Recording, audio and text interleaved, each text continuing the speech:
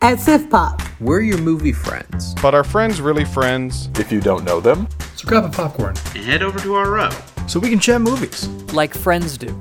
There's always room for more movie friends. So sit back, relax, and enjoy the show. Welcome to the writer's room. Hello and welcome to Sif Pop Writer's Room. I'm your host Aaron, but not that Aaron, of course. And today I'm joined by Sif Pop writer Joe. Hey, what's up, man? As well as Evan. Hey. We are at sifpop.com, do movie reviews, best ever challenges, and other interesting movie-related articles. So make sure to check out sifpop.com to keep up with all that. I think, as we're recording, the BEC went live today. Joe, you got a chance to write about your favorite superhero, right? Oh, about Lita? Battle Angel? Oh, you wrote Alita. Somebody wrote the first Avenger. Oh, yeah. I didn't. I probably would have been the first one to snag that. That would have came up.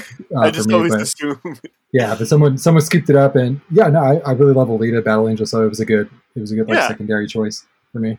I think, and we've talked about Alita before too. Yeah, I really love that movie. Rowan stole your chance to talk about Captain America. But yeah. So Joe wrote on that, and so that's the best ever body transformation movies. And Evan, not putting you on the spot, just like it's been kind of crazy. What's the last big thing you remember doing? Last big thing. I'm sorry, in terms of just something on the site that people can maybe go try to find. I mean, you could always search Evan's name. Yeah, I mean, I've actually done that before because I'm an egomaniac. But no, I don't know, what was it, a week or two ago, I got the first spot for Netflix original movies? Yeah, I did, because I did it for Inside, which... Oh, yeah. Quick plug, if anyone is listening to this and has not seen it on YouTube yet, Bo Burnham dropped an extra hour worth of content that he just recorded and just didn't make it into the special. And it's not like bloopers, it's not behind the scenes, it's literally just... Imagine he just would have had these in there, but he was trying to hit a certain time. Yeah, it's a director's cut, right? Kinda. I mean, do you think that they'll release a director's cut? I mean, I'd be interested to see in how he would do that, just due to, I don't know how he decided where to put what song and what time. Obviously there are certain ones that start or end the special, but the middle stuff. But I don't know. I know that he's going to come out with a deluxe edition for his album. I think it came out today as we're recording. Yeah, so listen to that. Watch the YouTube video. That's an hour long. It is pure gold. I love it. But yeah, that's I guess the big thing was on Sif Pop for me was writing about Inside, and sure enough, he surprised us days later with an extra hour. Yeah, for sure. Yeah, no, I also feel not trying to put you on the spot. Evan's a busy person, and we all are busy. So, anyway. There is something you can check out on the side over there. So, might have seen his name in there recently. On the podcast today, we're going to talk about the coming attraction. We'll give our thoughts on Jurassic World Dominion coming out this week, and then we will move on to our SIF topic, talk about comic book movies. We just got Scott Pilgrim versus the World today. It's an hard movie to pair with anything else, so we're just doing one movie, and honestly, that's refreshing because I didn't even get a chance to see that one because I'm so busy right now. But after that, we will talk about best ever ensemble casts. We did that on TV recently, but this is undoubtedly one of the best ensemble casts there is. I was telling the guys before the show that I thought about let's do a fantasy cast for this, but the fantasy cast is the same people. Especially Anna Kendrick still looks the same, and Aubrey Plaza still looks the same, and Michael Cera still looks the same. There's no reason you have to recast anybody. Plus they look so similar and familiar to their actual characters in the comic books. They're well cast. Yeah, all three of the casting directors, they deserve an award for what they pulled off. For sure. I'm sure they did get somewhere. I don't know. Yeah. But yeah, so we'll talk about, we'll do a best ever style, BEC style, best ever challenge style for ensemble casts. So we'll give our number 5 to number 1 with Trump rules and honorable mentions and all that, and then we'll wrap up with a spinoff, all that. But first, let's get a chance to familiarize ourselves with our writers. So you guys have both been on the show. Joe's a monthly guest. Evans is on the regular rotation for the other writers. I want to know, it really feels like with Doctor Strange and Top Gun, we're in blockbuster season. It's June now, so Like, we're clearly in summer blockbuster season. We're definitely a little bit into it. What was the one that would have kicked it off? The Batman was in March. That's not summer. That's spring. Like, it keeps creeping in earlier and earlier, doesn't it? It does, but that's good because then it's not like the Batman and then Top Gun the next. Like, it gives these movies a chance to breathe and make some money, as well as like my schedule to breathe a little bit. Like, does it feel like? It feels like Doctor Strange might have been the last like spring movie, and Top Gun might have been the first like big summer blockbuster. Is that fair? Yeah, I think that's fair to say. Yeah, it's interesting because I remember back in like high school thinking summer started in May. Yeah, with that first weekend. Yeah, Avengers or whatever it is. Yeah. Well, even before then, you got X-Men. You had Spider-Man coming out like way before the Avengers, and it was always that like senior skip day, Friday, early May thing. But now, like you said, it's it's creeping in there. So if we're going by May standards, then yeah, Doctor Strange really kicks it off as the summer. I think Morbius took it in April, but just kidding. Careful, I have to keep the meme alive. Yeah, I don't want to say that name too much because I don't want Sony to get any ideas about giving a sequel to a movie that I still haven't seen yet.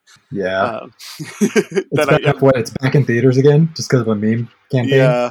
Yeah. Don't do that with Sony. Yeah. All right. We can no longer say the Morbius on the pod. We've hit our quota. Oh, you did it again.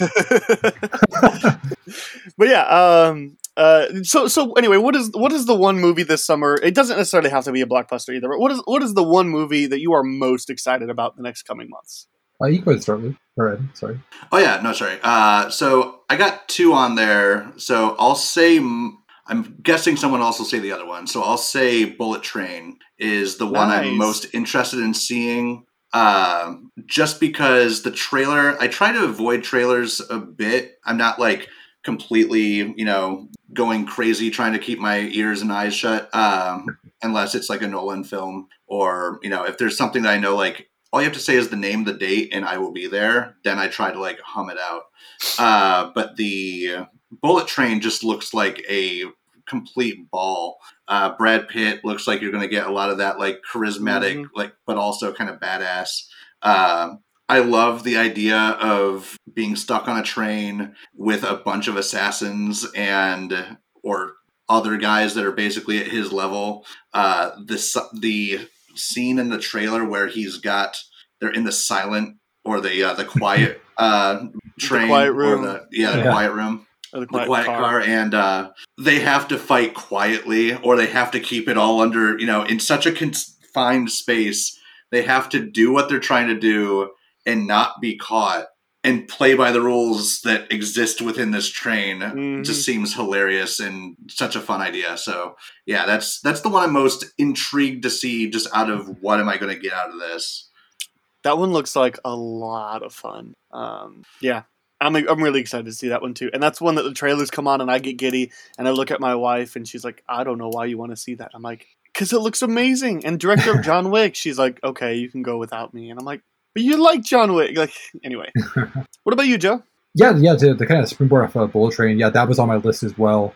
I love big stylish action movies like John Wick and like Kill Bill, like stuff like that really intrigues me. But for me, probably top of the list. I mean, it's pretty transparent. Probably Thor: Love and Thunder. It looks amazing. It looks like it's like kind of jumping off of what Taika already created with Thor: Ragnarok. In my eyes, he could do no wrong. Whether or not he does like small indie films when he first started, like Boy, to like big budget films, like the guy just knocked out every time. And the cast looks like they're having a lot of fun, just like it did in the prior movie. Yeah, so I'm super stoked for it. Yeah, it looks like they're once again kind of leaning into like the Jack Kirby, colorful, like crazy cosmic stuff. I know a lot of people like to talk about like, oh, it looks like there's CG everywhere. It's like, well, how else are you going to create a world like this? Like, it just needs to be an explosion of CGI and like colorful stuff now. And so, yeah, I'm really excited about that. Yeah, there's behind the scenes of like of No Way Home when Peter goes to like the Sanctum. And it's shown that that's all CG. That like building was all just a blue screen, and like Tom Holland just walks towards a blue screen. Everything's CG. This one's just more poppy. Yeah. It's almost like when is Marvel going to create their own like version of the volume from The Mandalorian and like just shoot literally everything on us? I mean, I don't want that. I mean, it would be nice because then you don't have like the set leaks because like imagine not knowing time travel was going to be involved for Avengers Endgame because there was the photo leaks. But like, it just it would be nice for that. But like, you definitely do lose out on the smallest bit of real. Right. So and it can limit in some ways what goes on. But anyway, I'm curious when either the first Star Wars or Marvel film is going to be shot in the equivalent of a volume. We'll see. My one I am most excited about is The Black Phone. It's getting incredible rave reviews. It really feels like we're on that like Top Gun Maverick train right now. Like where like nobody's been able to stop talking about how good Top Gun Maverick is for the last like 2 weeks because lots of people saw it first, and it's great. Like I really like it. Talk more about that in a second, but yeah, it really feels like people were kind of like, oh, Top Gun, I'm kind of sick. I've seen the trailer for a while, and the reviews come out, and everybody's like, oh, this is really good. This is really, really good. And then everybody else was like, yeah, it is. And then now it's like you see it, and it feels like The Black Phone has been building up this hype. Like it got pushed back to the summer because the test audiences received it so well. I love Scott Derrickson. I love his direction, and I am surprised that a horror movie is the one that I'm most excited about. But that trailer just captivates me, and I love Scott Derrickson. So, yeah, that's my number one most excited. I want to mention one movie as an honorable mention, just because I was expecting it and it didn't happen. So I want to like correct myself. Nope looks completely insane. So that's the other one that I'm. That was on my list too. That was like my number 2. I was gonna briefly mention it as well. Yeah, like anything Jordan Peele does. Yeah, I'm already in there. Yeah. Yeah, I mean, if we were to make a list of like top 5 or like any movie you're excited about, like for sure, I'm really excited about Nope. But there's something about The Black Phone. I mean, like because there's also like remember when Edgar Wright left Ant-Man, and you're like he's gonna come up with something really cool next, and then he made Baby Driver, which is my favorite Edgar Wright film. Like you just know, and obviously 2 pretty controversial cast members and main roles in that movie. But like aside from all that, like and it just feels. Like every time something like this happens, like didn't like Sam Raimi left Spider-Man 3. What was the next thing he did? Was that he didn't leave Spider-Man 3? He left Spider-Man 4. Sorry, left Spider-Man 4. And like what was the next thing? I mean, was he like producing Evil Dead reboot? Was it Drag Me to Hell? It might have been. I was thinking Drag Me to Hell. Was either that or Devil? Maybe no. Devil was. No, Devil was. M. Night produced it. Yeah, but I think it was Drag Me to Hell, and that was really interesting. Like and a lot of people consider it his best horror work. Like it just when directors leave projects because they're frustrated and then they go make something incredible. I mean, not gonna say that Army of the Dead counts in that. Army of the Dead is what it is, but it's not like it's fine, but it's not like you're just like and Snyder left for difference, but yeah, it's just like you ever like when directors get frustrated and then they go and they're like I'm gonna do something original, and like Blumhouse is just awesome. There's just something about like Scott Derrickson like left Doctor Strange 2 out of like mild, like from what I understand, mild frustration. I don't know the story. I'm not buddies with him. Who knows? But he still has an EP credit. So to come and make this passion project, and I'm just thrilled to see it. So the Edgar Wright comparison is like spot on. That's why it makes sense. Why you would be excited. Well, and Sinister, like in horror films, like I know. Well, and Sinister is one of my favorites. So like, yeah, it's a good movie. So like, I think like Cabin in the Woods and Zombieland and like all of those like weird like pseudo horror, Shaun of the Dead. Those ones are like my favorite. The ones that are like more a comedy than they are a horror. They're just kind of like genre bending. Right, genre bending. Like I don't really like just straight horror movies very much, but like Alien and Sinister and The Shining and like. I like other ones a lot. Like I really like The Night House from a couple years ago, and I adore Last Night in Soho. I don't care that everybody else isn't high on it. I adore that movie. But it's just one of those like because I love Sinister so much.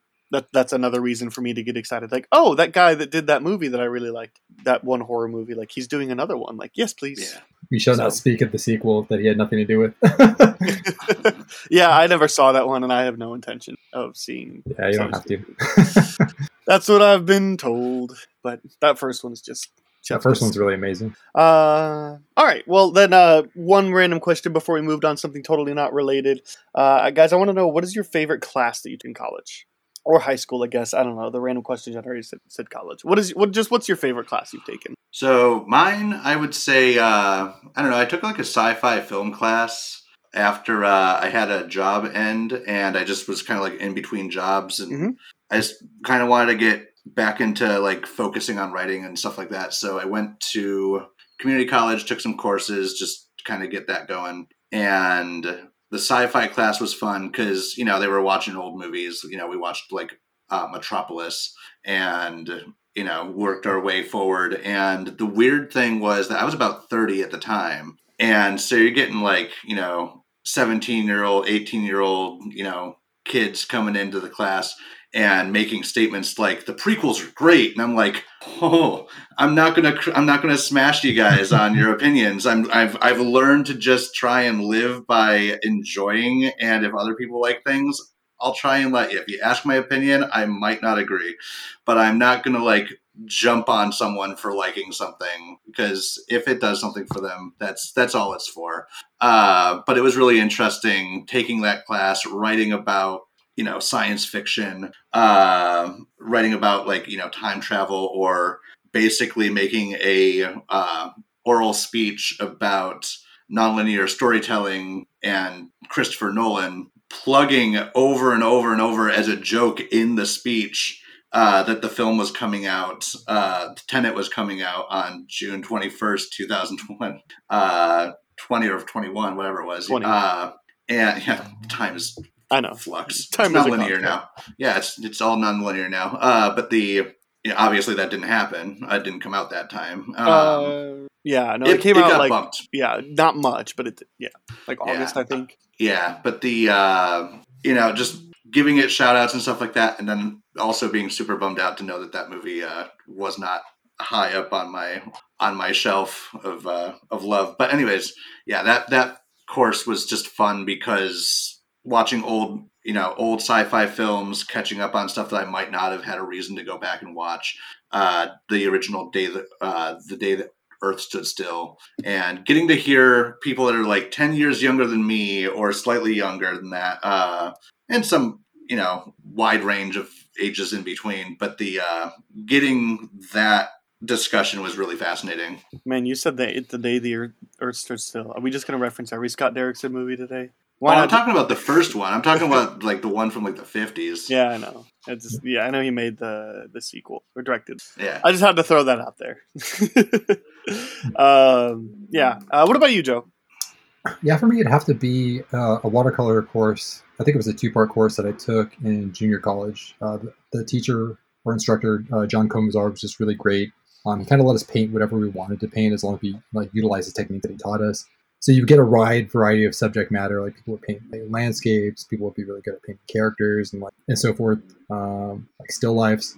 So it was just a really fun course where you got to kind of like you had the creative nature to it, but you also learned a lot as far as technique went. Plus, like I love watercolor because it's kind of a free flowing thing, but like if you make a mistake, you kind of make a mistake. It's not like oil where you could just paint on top of it. So it's weird. It's got this weird kind of double-edged sword kind of aspect to it. So I've always really loved watercolor as a result of those courses I took. Nice. So yeah, I'd have to say that was quite nice. I think I could say one of any like 6 or 7 courses. I'm gonna go ahead and say because I'm a nerd and because of the like type of college I went to, a class that I took in graduate school was it's called Theology of the Holy Spirit. And since I went to a Bible college and all that, like of course there's that element, but it's just one of those things that like even Christians don't really know what to do with like the notion of the Holy Spirit.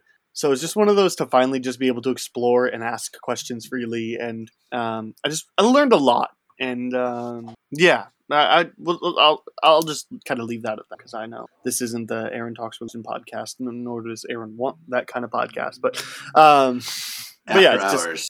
after hours. Sure, yeah. It's it's just it was really insightful, and the professor was really knowledgeable, and again, just like one of the things that you don't get the most in context is like safe spaces to talk about things that you're completely unsure of that are like potentially groundbreaking, and that class was able to do that. So really appreciated that. So all right, let's talk about Jurassic World Dominion, shall we?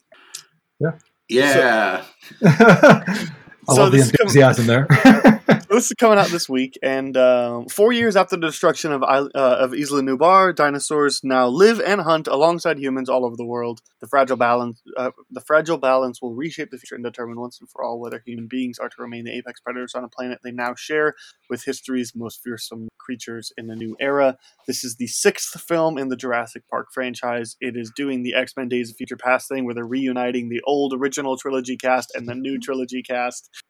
That's kind of the synopsis. That's kind of what we're dealing with. And I did make a little bit of change to the anticipation level scale. We're going to just break it down to a 4. I wanted to break it down to a 3, but I think there is a new level in here.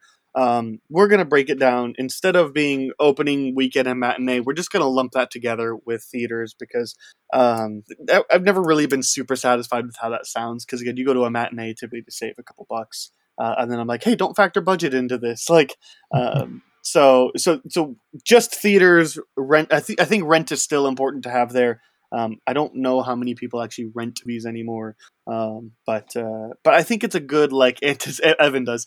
I think it's a good anticipation scale, in terms of like, I won't go to a theater, but I won't wait for it to hit, HBO 4 months after we're getting that gap is moving. Cause like, I think the Batman and Fantastic Beasts were both out before 45 days. Yeah. So, anyway, so I did make some modifications. This is what we're going to roll with moving forward. But Jurassic World Dominion, how soon do you think you're going to catch this? Your only thing holding you back is your free will. Would you go check this out in theaters? Wait till you can rent it at home? Wait till it's on a streaming service you already pay for? Or are you not interested in seeing it? Evan, you already kind of tipped your hand. Let's hear it. Oh, I'm going to go see it probably opening weekend, opening day before, whatever, whenever it's available. That said, I am not looking forward to it. It's more of a obligation of I try to go see the movies as best I can when they come out in theater. I live like I can walk to the movie theater within like 10 minutes of my apartment, and that's if it's a gentle stroll. So it's one of those, I kind of go see every movie I can if I can help it. Yeah. But if it was not that case and I had to drive any amount of time and make an actual effort, it'd probably be streaming like I did with the last one, just because the last one was not good. And I was watching on HBO or whatever, and I'm like, just watching one, this is not good. I'm still watching this because I need to finish it, but I don't like it. So that's kind of where we're at. I'm curious to see what they do with the more original cast and if that brings anything, interesting to the table. But I'm not looking forward to it's not something I'm eager for. Sure. What do you think, Joe? Yeah, I'm in the same boat. I would say streaming.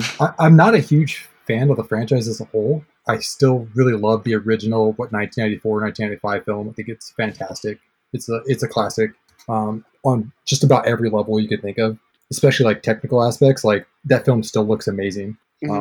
And I think the only thing that's like making me want to watch it is just the connective tissue with that cast. That's really it that's holding me, because like I didn't like World. I didn't like the sequel to it. I thought that script was horrible. It became kind of a spook house movie at the end. It was kind of weird. Yeah, so overall, I'd say my anticipation level is pretty low. I'll probably end up watching it because my wife loves dinosaurs and loves Jurassic Park regardless. So we'll probably end up watching it, but I'm not too excited about it. Well, I've been watching the movies again. I've seen the first 3 for coming up with a podcast that's coming out in 3 weeks. Well, I'll talk about all the movies with Franken. And I'm gonna go see this because in that podcast we're also talking about this movie, so I kind of have to go. I'm gonna buck the trend. I'm gonna officially say not interested in this movie for lots of reasons. Mostly kind of like both of you alluded to, like this franchise as a whole isn't good. There's arguably 2 out of 5 good movies, and I really, really think that when it comes time to recording, I'm going to say there's only one good movie in this franchise, because World had not held up over time. I think we were just like, oh, it's not 2 or 3. And that doesn't mean it's good. We'll see. The World is the next one we have to watch, and I'm curious to see how that'll hold up. But I remember last time I turned it on, I was bored. Like right before Fallen Kingdom, I was just bored. We'll see how 5 years time helps that. But I kind of didn't mind Fallen Kingdom. I didn't hate it. I was far from loved it, but I just don't care. And getting Laura Dern and Sam Neill back, it feels like a gimmick. Not actually that it's going to make sense for them to come. It made sense for them in X-Men Days of Future Past, but how do you work Alan Grant and Ian Malcolm and I can't even remember her name. I'm sorry. It's just going to become a Poseidon adventure of which one of them is going to die for the greater good of the others. One of them has to die, for sure. And it just, that's how you do it. That's how you keep stakes interesting. But honestly, at this point, and here's what I'm mostly realizing about this franchise is that the biggest reason why I don't like this movie is because I'm constantly rooting for the dinosaurs. The first movie is the only exception because the rest of them, and that's definitely the point to some of these movies, is that dinosaurs, or that humans are terrible. And yes, dinosaurs can be bad to each other, but take Lost World, for example. The whole point is humans suck, and and I think Fallen Kingdom is essentially the same thing. Just people are bad. Just leave the dinosaurs alone, and messages of animal cruelty and stuff like that, which or not animal cruelty, anti-animal cruelty. But it's just I don't care about any of these characters, and to the point where they've used all these people so much, I don't even care about the characters from the original movie because they've been brought back, and I didn't care about them then, and I wish that everybody would have died. And I really honestly hope that's how this movie ends, is that humans don't exist anymore, right? That's the best way for this franchise to move on, is they just Planet of the Apes this, and all of a sudden it's just dinosaurs again, and then the 7th Jurassic World movie has no human characters in it at all. Just pure nihilism. Let's go. I'm ready for it. Yeah, I'm ready for a movie with just dinosaurs, and why not? Oh, they can learn sign language, and the T-Rexes will be trying to make expressions, but they can't because their hands are so small. They have short arms. Yeah, I don't care. I really hope this is the last movie we get out of this franchise. I don't think it's being advertised that way. It feels like this is the end of a chapter, but it does feel like they're wrapping it up. It feels like they're wrapping up at least this Jurassic World thing, but how soon before they have a spin-off or a prequel or this takes place between 1 and 2 or something like that? Send them to space, or get a little bit of a Fast and Furious tie-in, Weren't and they talking about that at one point? It wouldn't be. I think that was at least a rumor or something, just the MIB with Jump 21 Street kind of thing. But oh yeah, right. Yeah, that was. I was wouldn't that be cool? Yeah, how soon before they do a prequel or a this takes place between 1 and 2 or 2 and 3 or 3 in World? How soon before we Jurassic get Space? Jurassic Space. Dinosaurs in space. I don't want to see any more of these movies, including this one. Just the original is great. And I will happily watch that again. But especially if they don't make more of these movies, I won't ever have to watch 2 and 3 and 4 and 5 again. Because that's the only time I've watched any of them besides the original in the last 20 years, is because there's a new one coming out. So anyway, I'm going to stop talking for now. And that's essentially all of my thoughts, is I'm done with this franchise. Same here. I'm still excited for Fast and Furious 10 though. I guess not with the Vin Diesel, and all that, all the drama behind the scenes, maybe not that franchise, but at least that franchise is entertaining, and I can get excited about a new movie. And I've never been excited about this one. So, yep, that's it. You guys have other thoughts? No, I just want this series to end so that we bring back the kids from the first movie. Let them be the ones that guys, all you boomers are screwing this up. This is what you do. To bring back the raptor from Jurassic Park 3 that says Alan. Yeah. I still quote to my wife all the time. It's Macy funny. In the background. Yeah, and William H. Macy in the background will just kick through or try to kick through a vending machine and fail. So I rescued your hat. Man, it's just this never should have been a franchise, should it? No, they should have done the one. Went, hey, isn't this cool? And then like made it a universal ride and called it a day. Yeah. And you know what? We would have looked fondly and be like, yeah, amazing. And now instead of like, oh, that one was good. I still do that. I'm like, this one movie was good. I just kind of like block the other ones out of my mind, or just don't really care to watch them ever again. Yeah. I owned the 4-pack on 4K of the first 4 movies, and then I owned Fallen Kingdom on Vudu, and I genuinely believe one day I'll sell the 4-pack and just buy the original on 4K. Be like, this is the only one. Or you that have 3 exists. drink coasters too. There's that too. You do that. No, it was a different 4-pack because that was the like Blu-ray like remastered release. The 4K release was a bit later, so it's a box. But yeah, use the discs as drink as a drink coasters. Yeah, no, because I thought because they came out with a run where they were just like the discs were in just a circular case and it was awful. I thought that's what you were referring to. Drink coasters. Now I legitimately believe one day I'll sell the 4-pack and just pick up the original, and I'll be totally content with that decision. Yeah, I'm not excited about this. Not even. All right. Let's take some time then. I think that's pretty much sums up everybody's. Man, I'm sad.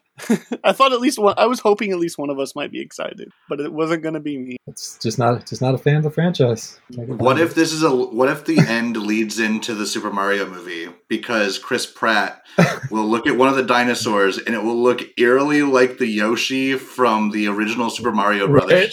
Yeah, it'll be like just a straight up raptor. The only franchise tie-ins that I'm interested in this leading into would be like if this led into an Alien versus Predator, or either of them, I guess, because that would be cool. Aliens versus Predator versus dinosaurs versus King Kong, and Godzilla. Space Jam 3, go.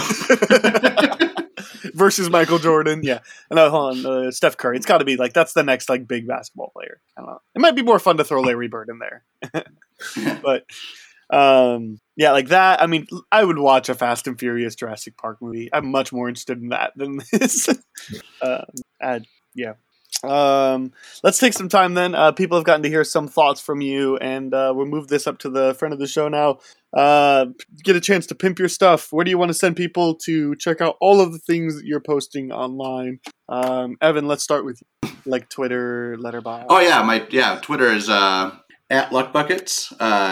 LUCKBUCKETS at or on Twitter, and then I'm also the same on Letterboxd. You can search for me there. There we go. What about you, Joe? Yeah, per usual, I usually just direct people to my Instagram, Starship Bangled Avenger with _ under each one of those words. Yeah, you can talk about comic books, movies, collecting figures, weight training, anything. A wide variety of topics. Yeah. There you go. I'll have those in the episode description for you guys to be able to check out easily. But go give them follows. They're really good guys and good follows. So let's real quick before we move on, I gotta shout out the Patreon. So if you want to support Patreon, if this podcast, it's $5, $10, or $20 a month. $5 gives you early access to episodes. $10 gets you access to special reviews in such as and including a Top Gun review that I did with Chris. That is live now. So if you go to Patreon and join the $10 tier, you can hear my full thoughts. Chris and I talked for an hour on Top Gun Maverick because we had things to say. So that's where you can hear my full thoughts on all that. And then $20 a month gets you access to personalized reviews for stuff once a month, as well as seeing other $20 requests. So lots of good stuff happening over there. Now let's finally get into Scott Pilgrim versus the World. As always, when we do this kind of stuff, we are going to just spoil the whole movie. So if for some reason you've never seen this movie, I don't know why you're listening to this podcast. That feels like, why would you click on something that says, I haven't made the title yet, obviously, but guys talk about Scott Pilgrim versus the World. Why would you click on that without having seen this movie? I'm we are lonely and gonna I be need spoiled. voices in my head.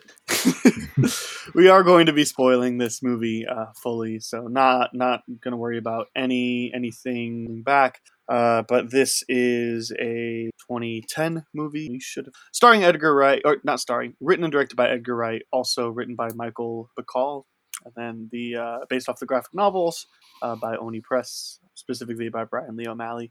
Michael Cera, Mary Elizabeth Winstead, Kieran Culkin, Anna Kendrick, Aubrey Plaza, Allison Pill, Jason Schwartzman, Johnny Simmons, Ellen Wong, Mark Webber. Let's see. Chris. Captain America. What's his name? Chris Evans. Evans. I was thinking one of the I was like, it's not Pratt. It's not Pine. Chris Evans isn't listed. The best Chris. And Superman. Brie Larson's in Brandon this too, and Brandon Routh. Brandon Routh. Bill Hader is a voice in this. He plays the voice, not just voice. Thomas Jane is the vegan police. Yep, Thomas Jane is the vegan police. Yep. So lots and lots and lots of people in this movie. Scott Pilgrim vs. the World. Synopsis is: in a magically realistic version of Toronto, a young man must defeat his new girlfriend's seven evil exes one by one in order to earn her heart. Joe, you suggested this, right? Yeah. What's the reason for suggesting this one? I'm a huge fan of the franchise in general. I think right before the movie came out, my buddy had lent me all the graphic novels and here, read this. You need to read this, and I'm glad he did so because I think it's fantastic. Great characters, really fleshed out, lots of funny laugh out loud moments, great art style that's very reminiscent of manga. One of the main influences was Ranma 1/2, and you could definitely see that as far as the art style. So just completely infatuated with it. I love the film. I'm kind of sad that it kind of got overshadowed by The Expendables, a lesser film, but I digress. But anyways, I love this film. I've seen this film hundreds of times. I can't even tell you how many times I've seen this movie. So, and it gave me a reason to reread the manga / graphic novel. So there we go. And put on your Brandon Routh shirt. Yeah, my Todd Ingram 30 Black shirt. Yeah, that I definitely didn't recognize and thought was a Sokka. And I definitely broke Vegan Edge. Me too. I had fish twice today. All right, so let's give our review of the movie. Did you like it, love it, hate it, dislike it, or think it's just okay? Evan, why don't you kick us off? I really like this movie. I wouldn't go quite as far as to say love, but it definitely has a lot of things that make it memorable and make me think about it fondly. I'm not the biggest gamer in the world, but I definitely get a lot of the sound effects, especially the ones from, you get Zelda, you get a lot of the Sonic the Hedgehog sounds from the rings to even just going through a portal. You're getting, from Sonic, which I've recently been playing Sonic Mania, so that's been fun. So a lot of those have been sticking out to me in particular, but the movie itself is just such a great example of what makes Edgar Wright such a unique stylistic director, because it's very tight, it's very quick, it does transitions in ways that they're not supposed to work as smoothly as they do. Yeah, because he's literally jump cutting from one conversation to another with literally a pan of the camera, and you're somewhere else, and they're continuing a conversation, and in their universe that works. It's so fun to see how they pull that off, and it's hyper realized in all of the antics. I mean, you get Chris Evans being just pre-Captain America, kind of still figuring out what he's, where his trajectory is going to go. But post-Human Torch. Pre-Captain America, but post-Human. Yeah. Yeah, but we're talking not another teen movie, Cellular. He hadn't hit yet. Yeah. He was very well known, but hadn't this is the thing I'm going to hang my hat on and start being able to be, picky with my roles and, stuff like that. So this was, just for him alone, it's hilarious. And then to also see Brandon Routh and, but yeah, I dig this movie. The vibe, the music's really, really cool. And I rewatched it right before we started the podcast, and I was just chuckling at a lot of little nuancy things. Even just the weird banter that you have each of the characters having with each other is just a joy. So yeah, it's definitely up there in I'm very fond of it. but it's also one I haven't like revisited in a while. So it's not one of those like got to keep it on the shelf ready to watch. Yeah. Joe, like it, love it, hate it, just like I think it's just okay. Yeah, I mean, I absolutely love this movie. Really adore it for multiple reasons. A lot of the stuff that Evan already kind of like touched upon, like the editing, like nobody else could have cut this film other than Edgar Wright. It would not be the same. It wouldn't resemble the material as well as it does. Like each one of those edits is like kind of like gutter space in a comic book. Like the very quick editing, and there's even a segment where like Scott is like it's cutting to different parts of the night, and he just doesn't know where he's at because he has like no attention span. That actually happens in the comic book, and it's like perfectly translated. Everyone's like, "We're going to this party, you idiot!" Like it's like jumping through these different scenes, and that always cracks me up every time. Yeah, just like the hyper kind of the hyper realism and kind of like ridiculous stuff that happens within Toronto. Like you have crazy visual effects that reflect the graphic novel that really are really punchy, and they really kind of slowly take the Band-Aid off and then kind of rip it off as soon as you meet the first Evil X, as far as like unveiling the world. But yeah, it's a strong starter and it's a strong finisher as far as the film goes. And like I said, for being a nearly 2-hour movie, it doesn't feel like a 2-hour movie just because of the way it's cut and the way it's edited.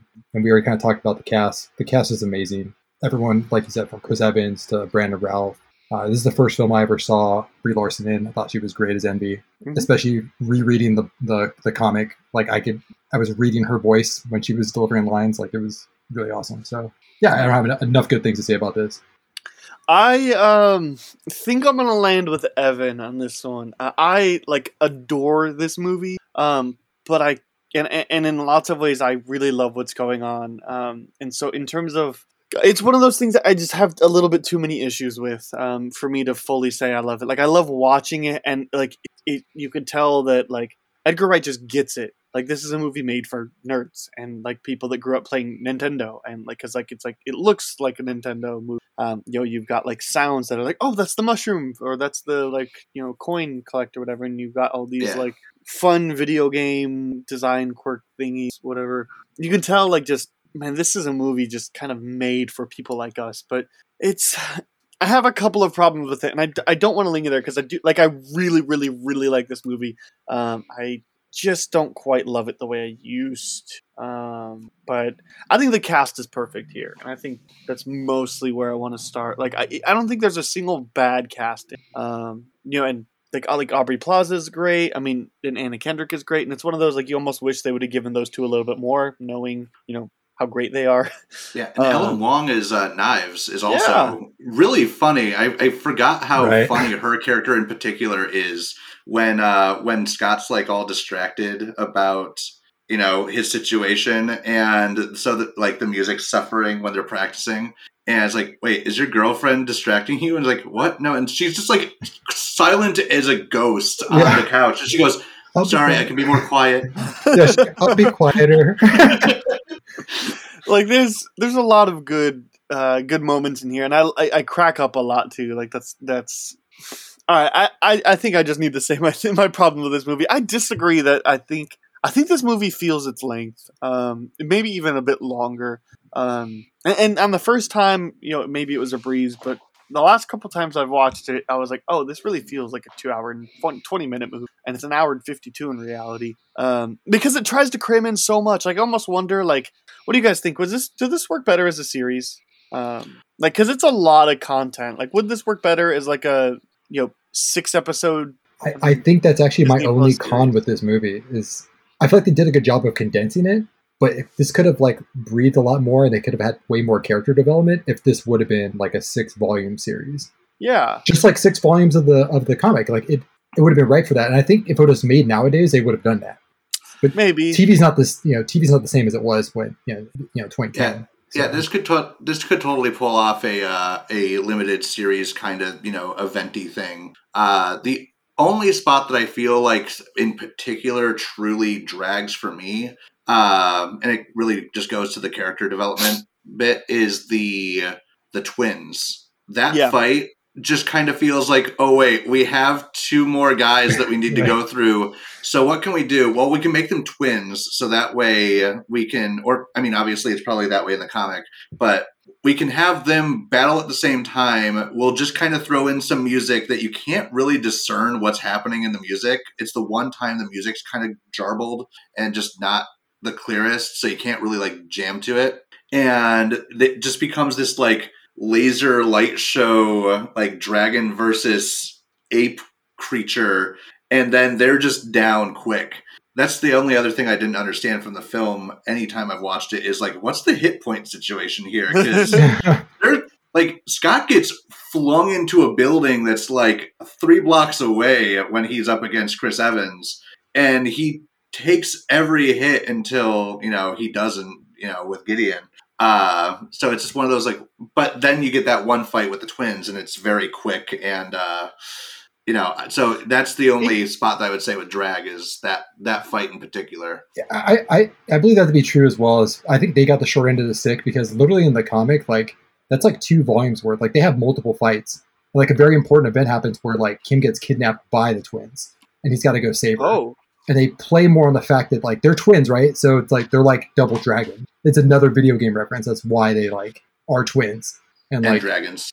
And the whole thing with Ramona is that like those 2 had a falling out because she was dating both of them at the same time. So they're like, we're not going to allow you to separate us and like ruin our relationship. Like there was a big reason why they had animosity towards Ramona in that respect. So like that in a limited series would be really cool to explore, and you could have that more fleshed out. Yeah, it does a good job of condensing and telling this one story, but I feel like we are missing a lot by the fact that it's condensed to an hour and 52-minute movie. And then, then I also feel like we are, like in some ways it is a little bit too long because like at some point when you trim enough, you're almost like, I'd rather you just trim and only give me the like just make this a fun movie. It doesn't have to have heart to it. I mean, it does. The movie does have a heart to it, but it's like I could go without it. I could go for just a silly, very surface level, comedic, funny, and certainly would make me feel better about Scott because that's my other big thing is like Scott's not really the most likable person. No, he doesn't age well. Like, not only does he not age well, like the whole first time watching it, I'm like, why is he being such a dick to Knives? Like, and it's pointed out, but it's like, I mean, there's the age gap thing, but it's like, but he just abandons her and winds up going back. I've never liked the ending of this movie where he goes back to Knives. Like, yeah, he doesn't go back to. He doesn't go back to Knives. He goes with Ramona. Yeah, he talks to Knives, and Knives says, "No, go after her." Go after he her, wants, yeah. Besides, he wants to go back to Knives, right? Well, I know in the comic he does.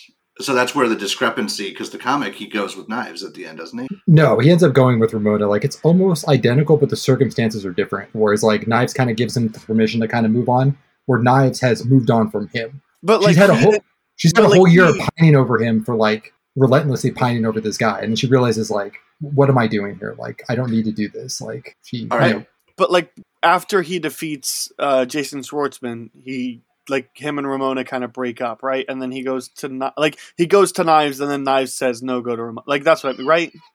I know that in the production of it, they did a test, and in the original was going to end up with Knives, but the test audience didn't like that, so they had him go with Ramona. So I haven't read the comic. That's where my misunderstanding might be stemming from. And again, like I didn't get a chance to see this movie before this podcast. It's been maybe a year since I've seen it, but even like he defeats the exes, and then him and Ramona have a bit of a falling out, and then he goes to Knives, and Knives is like, "No, you need to like that." Right? That's the sequence of events. Well, she ends up leaving because, like, she's like, well, I need to kind of figure things out. And plus, like, I've caused you a bunch of, like, pain and hurt and literally, like, suffering. So, like, maybe I should just, like, leave. That he ends up chasing her and going after her. Okay, yeah. Plus, in the comic, they're kind of, like, both not great people. So they kind of belong with each other. Like, they're both kind of, like, weird, messed up people. Right. Yeah. So, but it's like... That stuff translates if you want to have a totally surface level fun movie. Like the scene, my favorite scene of the movie is, or my favorite shot, I guess, is where Knives comes to visit Scott, and then they do that like door ajar thing where Scott like runs off the camera and then he jumps out a small window and then and there's like he just left, like, and all that stuff is going on in the background. You can tell, like, that's my favorite like little shot of the movie. I mean, there's a million shots that I love in the movie, but I want that for 2 hours. Like, that's the kind of movie I want. Like, because as soon as you try to add emotional levity, Scott's not a likable person, like, even in the slightest, and nor are his friends. I mean, the band leader is a good guy, right? He's I don't know his name off the top of my head. Stills, Stephen Stills. Sure, yeah. He's the front man. Seems like a cool guy, but even the drummer is like, her whole character is to kind of be like cold and callous, which is like fine. Awesome. It's fine, like, and I enjoyed that character, but it's like as soon as you want to try to enter like any like heart to this movie, it's like, but these are characters that like I don't really like very much. Like, I think that's why I do like them, because they feel very natural. Like, not everybody's super likable, and I think it reflects really well upon the source material, because Scott's not a good guy. Like, Scott's probably a worse guy in the actual comic. But we're rooting for him to be happy in the end of the movie, right? Yeah, he's trying to change. Like, it's cool to have a story where a person's trying to evolve and trying to change a bit, and like admit that he's kind of a dirtbag. And he does that at the end. He admits, like, yeah, I'm a jerk. Like, what I did was wrong, and like that's why he ends up, kind of leveling up, like literally leveling up as a result. All right. I feel like it's better illustrated in the book because you have more time, and like you said, like, it probably would have been better as a series, like, to flesh out that part out. And I do agree with that. Like, that would. Yeah, it's just like for most of this movie, like, Knives is nothing but good to Scott. I mean, annoying but good. And then he just ignores her because, oh, here's this other girl that I'm more attracted to, and like he doesn't even have the balls to tell Knives, but. The truest of backstabbers in this entire film, the true villain, is young Neil, because he is just copying people. He's copying Scott and all that stuff. And the moment that Scott's like, "No, we're not joining we're not signing the contract," he's the one guy that doesn't want to sell out. And young Neil, without hesitation, is like, "I got the guitar. Right. I'm going to sign this. No words, just I'm in." He was just biding his time for that, like, et tu, Brute? Like, yeah, gotcha, buddy. Yeah. And then doesn't Knives like date him out of spite? Yeah. Because he's very similar to Scott, so it was like a carbon copy. Like, but like, I really like all the stuff with Wallace works, right? Because like it's just really funny, and he's a surface level, lighthearted, really good time. And they don't really try to add any emotional levity. And he knows who he is, and that's why you love him so much. Like, man, you were just so confident in every single thing you do. Right. You steal Anna Kendrick's boyfriend, and you're just like, yeah, I did. I love that scene so much. Like, where she's like, again? Always, yeah. Right, again? He's also like, it's funny because like he's kind of a mess, but he realizes it, and he's confident in the fact that he is a mess. Right. And he's also the voice of reason for Scott and for like a lot of other people as well. Like, he gets it. Like, he also has the coolest apartment or house or whatever the hell that is, because it's like an underground bunker in the middle, like across the street from normal suburbia, and it somehow is underground and yet has a window that Scott can just jump out of when needed. Right. Yeah, I guess my point is, like, it's just you can't have a love story without having an emotional connection. But Scott's not likable enough for me to have like good emotional connection to. So I'm just like, I'm conflicted with this movie because like I don't want good things for Scott because he treats Knives badly, and then it's like I'm talking circles at this point. So I'm sorry. I just like. This is why I can't fully love this movie. And Joe, I think what you're arguing is totally valid. That like it's kind of the point, but it's like it doesn't mean I have to like it though. Right, and you don't have to. Like, I feel like the film just kind of leaves that up to you. Like, you kind of get that. Like, yeah, why should he like win in the end? He's not really that great of a person, and like some of these people have been wronged by him. Like, especially Kim. Like, yeah. That's why she kind of is the way she is. Like. But he's better than the evil exes, and so we're just naturally like, oh yeah, go Scott. But it's like, I wouldn't mind if you lost. Like, right. I think that's kind of the fun aspect of the film, because he actually he tries really hard to be like a better person in the comic. Like, he gets a job, he moves in with Ramona. Like, there's a whole year spanning. Like, this feels like only a few weeks to maybe a month or two, you know? So I think we kind of circle back to the fact that this probably would have been better served as a series. It probably would have been made into a series right now. Like, they would have been like hot on the heels of that, because TV is the new format. Like, that's like the new hotness as far as like producing this type of material. Can you imagine The Boys being a movie? That would not work at all. Like, it wouldn't work well. No.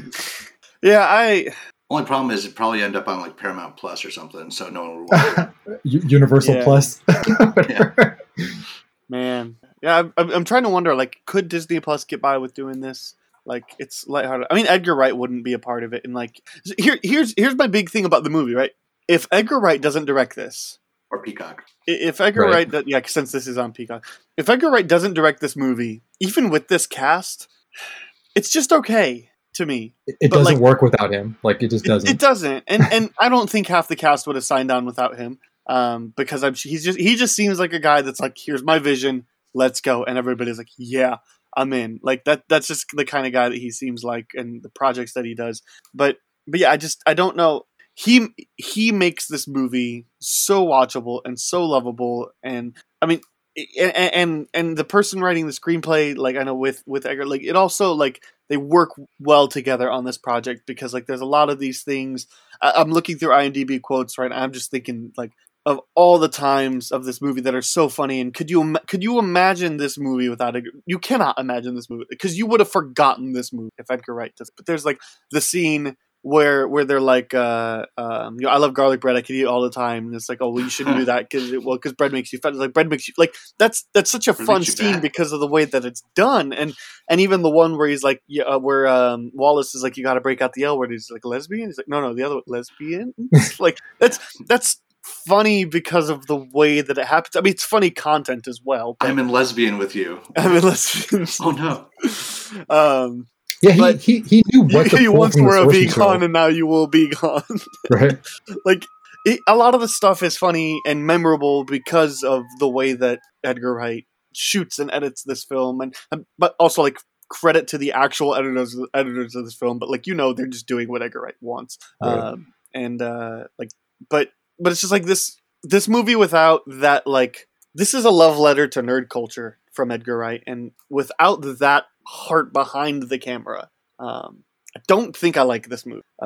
It's just okay, probably. So, well, I think a lot of it has to do with the actual source material too, because like he knew what aspects to adapt, and he adapted a lot of it as far as the dialogue goes, and those are a lot of the things that you mentioned that like land and are really funny. Yeah, but he also knew when to throw in his own humor as well, and it came off as like the he just left. Like, that's I don't think that's in the comic, but it makes sense within that world that he would be able to do that, and that whole gag makes sense. Yeah. Like I said, I'm looking through the quotes, and I'm thinking of all he punched the highlights out of her hair. Yeah. Yeah. Guess who's drunk? I guess Wallace. You guess right. Yeah. It's just imagine having to go to the bank with all those coins at the end of the day. Yeah, I love that when Steven's like shoveling him into his shirt, into his pants. Yeah. Anyway, now that I've said my gripes about the movie, like, that's really all I have. It's just that it worked. I think making it a movie disservices the material, and Scott's not a likable character. And they want me to. I don't. I like him, but I don't want good things for him, if that makes sense. I enjoy watching him, but if this was a real person, I would be not friends with that person for sure, because I'd be like, you're an idiot and you make bad choices, and I shouldn't be around you. So I'm done griping now, because like I said, I really like this movie. I arguably love it. It's been on my favorites movie of all time list. I'm gonna give it another shot, or another watch soon, but I think I might actually take it off the list just because I do have some pretty significant problems with it. But like every time they go up and they start playing music, and they always do the like, we're Sex Bob-omb, we're here to make you sad and stuff. Like, it's just great. Think of death and stuff. How do you not like that? And again, the vegan police scene. You had a chicken parm, and it's like, chicken isn't vegan. Yeah. It's just so good, and the whole movie set stuff with the Chris Evans character, like, I love it. And there's even the first fight where he comes up, he's like, "Oh, did you not get the message? We're supposed to fight." Yeah, I skimmed it. Just makes him more upset. Yeah, I especially love what Chris Evans kind of did with the character. I don't know if he was directed to be kind of more of a jerk, but he did a good job of like really leaning into it because he's kind of less of a jerk in the comic. Like he's like, oh hey, like yeah, let's relax for a bit. Here, do you need a Gatorade? Like it's like kind of feel bad that he kind of gets tricked into being killed by doing this like really difficult skate trick. But like of course in the movie you're like, yeah, you kind of deserve that. You're kind of a jerk. Kind of Bet show you off. can't do a grindy thingy on that rail thingy. There's like 200 steps to the rails of garbage. You really think you're going to goat me into it? It's like the girls over there. Get me my board. Like the voice, like everything he does with that character is just like dude, you nailed it. Yeah, it's. I'd watch a movie with that guy starring in a movie. Me too. Right? If it was a spinoff, it was just like, yeah, even if they're like animated shorts and Chris Evans is like lended his voice, like I would watch that. He's going for the Oscar this year. Maybe that's what they should do. Maybe they should adapt this to a limited series and get all the actors back as voice actors, like and then do animation in the style. Like I know they also came out with the Scott Pilgrim versus the World video game that's based directly off the manga. Like do it in that art style because I really like that art style. It's almost like Funko Pop before Funko Pop. Right. They did an animation too. It was like Scott Pilgrim versus animation versus the animation. It was like actual stories from the comic. It was like them in college and high school. Okay. Yeah, so they did a little bit of that. I think that would be really cool if they expanded it and did like the whole thing. Yeah, there's just so much to love about this movie, and it's just every time we say something, I think of a new. Because I forgot about the whole like how he defeats Chris Evans with the go do the grindy thingy. And there's the base scene is really cool. Where I disagree with you on that one, Evan. I kind of like I get what you're saying about the twins fight, where it just kind of feels like cluttered and a mess, but like it's pretty to feels look at. tacked on. This the other thing about this movie. It's just gorgeous. Like the CGI holds up really well, and like it's just pretty to look at. It's lots of bright color. Mm-hmm. I love watching this movie. And not to necessarily give it too much credit, but I do feel like some of its editing style does kind of lend to inspiring or allowing other directors to go, wait, I could do that. Like I did get small little flashes while watching Everything Everywhere All at Once of like a Scott Pilgrim, like early Edgar Wright, like editing style that they were doing. So, I do think that there's some DNA that other film directors or creators in general have taken from a movie like this and throwing automatopoeias up on the screen and being able to like get that comic book look on film. I feel like this one kind of hit that a little bit harder on the head. Yep. I mean, maybe it's because again I didn't get a chance to see this movie before we recorded. I'm out. Like I'm out of things to say. I don't have any notes. Yeah, to go back to the sound effects, like I say, we point out Zelda. There's definitely Sonic notes. The one that really jumps out to me as being a fighting game fan is the Street Fighter Alpha 3 KO. It's exactly from that game. Yeah, I love hearing it. KO. I didn't know Bill Hader did the voice for the narration. That totally makes sense. And it makes awesome. Yeah, it does make sense. I can't believe I didn't know that, but yeah, that's awesome. I didn't know it either, but as I was scrolling IMDb, I saw that like, oh, and Bill Hader's like one of my favorite people in the world. Yeah, he's fantastic. But yeah, like to go back to Wallace Wells, like as far as casting goes, even though all the great casting aside, like I think he was by far the best. Like Kieran Culkin, like knocked that out of the park. Well, and it's interesting too because like he's so good in the movie, and it took him like Aubrey Plaza was I think already on Parks and Rec like 1 or 2 seasons when this movie came out, and Anna Kendrick had been in. She hadn't been in Pitch Perfect yet, but she had like done a couple of smaller things, I think. So like she was like Pitch Perfect was where she really blew up.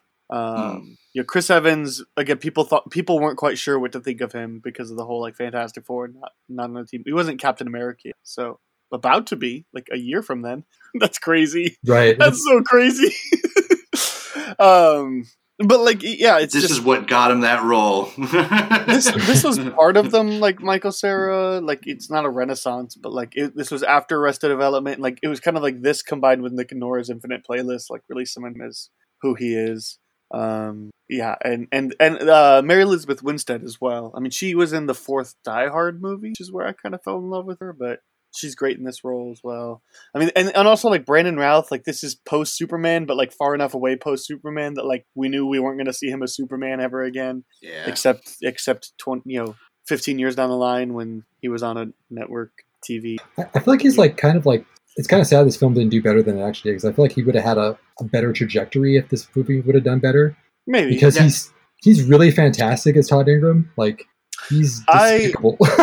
No, I'll counter that. Whereas with if he did this movie but didn't do Superman Returns, which we talked about on the podcast, like, and he's good. I really like him as Superman actually, but it's just a drawn out film. It's a little long. Right. So like I wonder, like, if you take Superman out of his career and like this is his launching point, does he have a better career or a bigger career? I would say so. Yeah, because he's everybody in this movie is awesome, and it's just kind of weird that like, or interesting that like this was really the movie that either started people to like be like big and boom and explode, or this was the movie that like propelled them.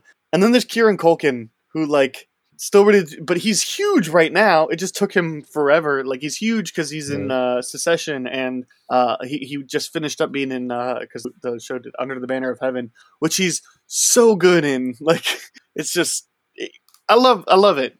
But yeah, you're right. He's so good as Wallace. Like, why did it take him so long to get recognized? Yeah, it made like no sense to me. Like he's just amazing in the role, and like reading that and then watching the movie for the first time, you're like, this guy like leapt off the page. This guy's perfect. Well, leapt off the page for the character that is supposed to be the most bland. It would an interesting parallel, but yeah.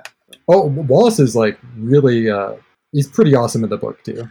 He's like awesome. Like you love to watch him do things, but like his whole thing is this really calm, cool demeanor that really requires nothing of him. Like you'll see like only glimpses. So again, when he steals over Anna Kendrick's boat, it's like, well, again, like it's you don't see him actually do it. It's just he's cool and casual and nonchalant. And he's always got a beer in his hand. He's always drunk.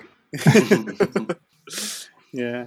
You guys have any other thoughts? No, nothing that I could, I mean, it'd just be padding it with a bunch of, oh yeah, that one scene was fun, or that one line is quotable. But, you can go to IMDb and check that, look at the quotes page for all of that. Yeah. All right. Well, that was interesting. I should really remember to watch movies. Whatever. I'm good. A lot of this hosting as well is to like try to get you guys to converse as well. So it's cool. Yeah. I think we did our job. We talked about Scott a good amount. Yeah, and I could probably talk about this ad nauseum, so it's best that we just cut it off. Well, one of the things that we kept on harping about that we thought was just incredible is that this cast is so good. It's one of the best ever assembled. It is, everybody is perfect in their roles. They along with Edgar Wright are really what make this movie special. And so for our B plot this week, we're going to do a best ever ensemble casts. We're going to have to do this BEC style, so 5-1, and we'll have some honorable mentions there. We will go by Trump rules. So if somebody lists something that is number 5 and you have it higher, then we will talk about it whenever somebody has it at the highest. Yeah, we'll do that.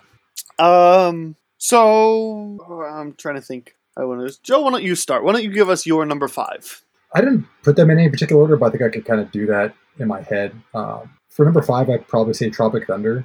I think Tropic Thunder. Wow, that's so good. I didn't even think of that. Has an amazing cast. I always talk about 2008 because I feel like it's like one of the best movie years. It has a ton of great movies within that year. But Tropic Thunder actually really stood out amongst those. It's kind of surprising how good it actually was. I think it's largely because of the cast. Everyone from the most memorable being Robert Downey Jr., which is I would not fly nowadays. No. But I'm glad that we got it when we did. I think hilarious. The most memorable is Tom Cruise, but Tom Cruise also highly transformative. Everybody from the top to the bottom of that cast is like just really amazing. That's incredible. I didn't even think of that movie. But and here's the thing: is there's so many good answers for this. We could list off tons of movies. I won't. we're gonna miss some. This is actually a more tough challenge than you'd think, because if you're trying to list 5 films in order of greatness and ensemble, then you get, like you said, Tropic Thunder. There's so many more movies than you'd consider or originally think. I am choosing to make my list not based off of movies that I like the most, but movies in which I think the cast affects it the most. Like reasons, like you'd be like, you take this cast out of here and this movie kind of sucks, or at least it's one. So for clarity, like I'm going to have movies that I like more be lower in my list, because I'm factoring in best cast, not best film. It's just how I'm choosing to do it. So, cool. Yeah, I'll give my number 5. Evan, you can kind of round us out. My number 5 is a movie that I rewatched last week called Arsenic and Old Lace. We talked about this on the podcast once. This is a delightful movie, and I adore it. And if you haven't seen it, you should really go check it out. And I watched it again last week as I was traveling, and honestly, I had a really long and kind of rough day, and I wanted to throw on a comfort movie, and for some reason this was in the mix, because if you know anything about the plot, it's about 2 old ladies that are poisoning old men because they're lonely. But Cary Grant is so good in this role, and the people that play the aunts are so good in this role, and the officers, and the person that steals the movie is the aunt's like son or something that believes he's Teddy Roosevelt, and then Mortimer, who is Cary Grant's brother, who everybody keeps on saying he looks like Boris Karloff, and he gets offended every time. And oh gosh, I can't remember his name. But he was the guy in M. What was his name? Anyway, this cast is so good, and this movie works and is such a delight because of them. Peter Lorre, that's what I was thinking of. This cast is so good, and they work perfectly. It's incredible. If you haven't seen it, check it out. The cast is a big reason. Evan, why don't you round us off? What's your number 5? Yeah, so my number 5, I didn't have these in a particular order either, and I'm really mulling it over. So I'm going to say for my number 5, Pulp Fiction. This is a good pick. Pulp Fiction, because I do think that you might be able to sneak in a couple other actors in to roles, and they would still work, obviously. And now that the film's been out for nearly 30 years, it's all of them are cemented, but I feel like you might have been able to squeak in a couple different actors here or there, and still because so much of it's Tarantino's script, and just what he brings to that film, and they all just get to fulfill the prophecies, I guess, of making the movie what it is. But yeah, so Pulp Fiction, I would say it's obviously a big ensemble.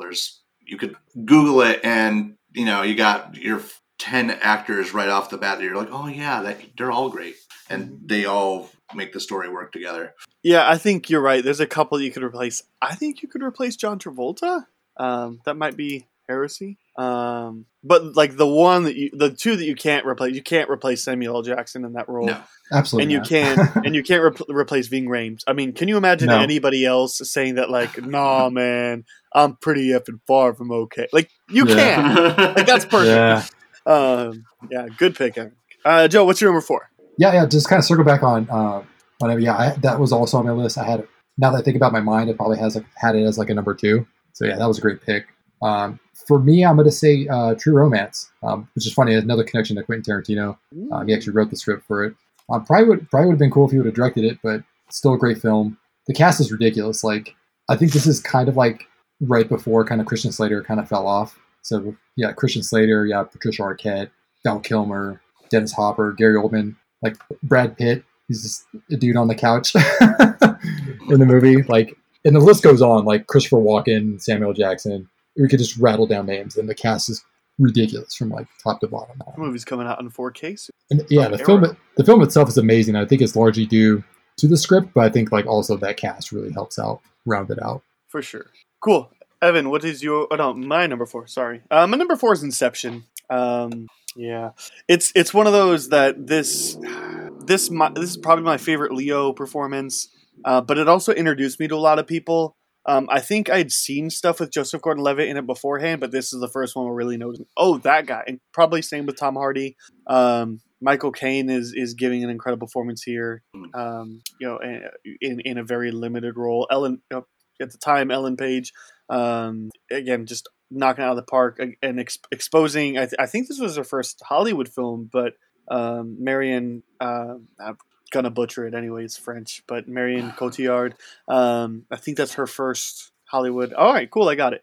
At least good enough for an American trying to say a French name, but like I think that was her first Hollywood film, and she's incredible in it.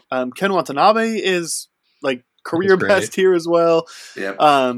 Everybody is on their A game, and again, it just exposed me to a lot of people, and I think even like. And this was the first time that we really even saw this side of Joseph Gordon-Levitt. I mean, I think he was most known for Third Rock from the Sun. He'd done The Lookout before this. But, right. 10 Things I Hate About You, like lighter stuff. You know what I mean? Like comedies, teen comedy type stuff. He had done The Lookout, but I don't think that movie, and Brick, but I don't think either of those movies, like those were like cult movies, not like, those weren't big and still aren't big. Right. That's a shame because both those movies are incredible. So, Inception. Evan, what's your number 4? My number 4 is going to be... I'm going to go with The Breakfast Club. The Breakfast Club is absolutely, a great ensemble cast. You get... all the characters have their own distinct... all the actors fulfill those roles so well. Ali Sheedy, Emilio Estevez, as the jock. Sheedy being, kind of the weirdo that's like eating like sugar and Captain Crunch sandwiches. And then, you get Judd Nelson, who's like the, just the bully dude that's, you don't know his past and why he's actually, just need the chance, man. Molly Ringwald is perfect. She is the 80s, like that is the girl that, is used as like, this is the high school girl, this is the high school dream kind of girl. And they point out her pressures and stuff like that. And so anyways, all of them are great. Anthony Michael Hall is, Brian, the kid that, his story gets the deepest. That's what really puts everyone into like understanding each other is, they're all telling their story. And then he's like, I was ready to like do something dark. And, it's an excellent film and those guys, I can't think of any other actors that you could get that chemistry from as it did.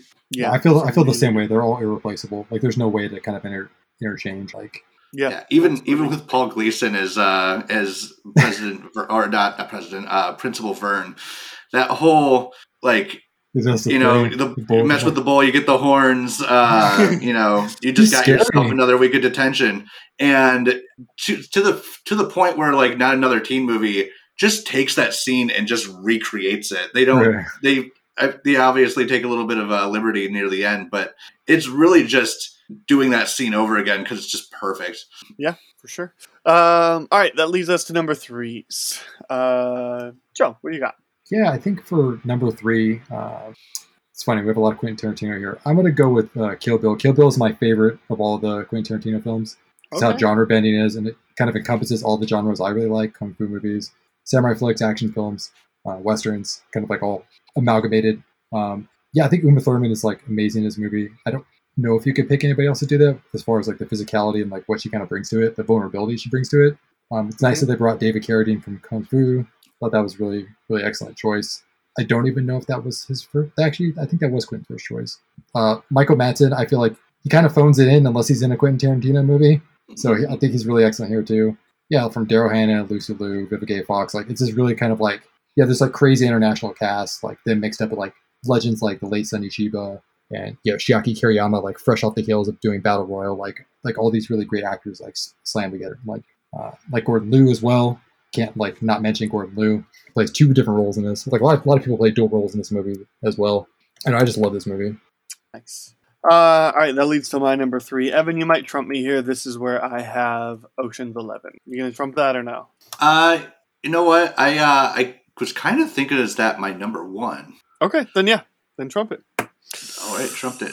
Okay, then what is your number 3, Evan? Number 3, I'm just going to go off the order I have it in. I think it works. The Avengers. The Avengers for number 3.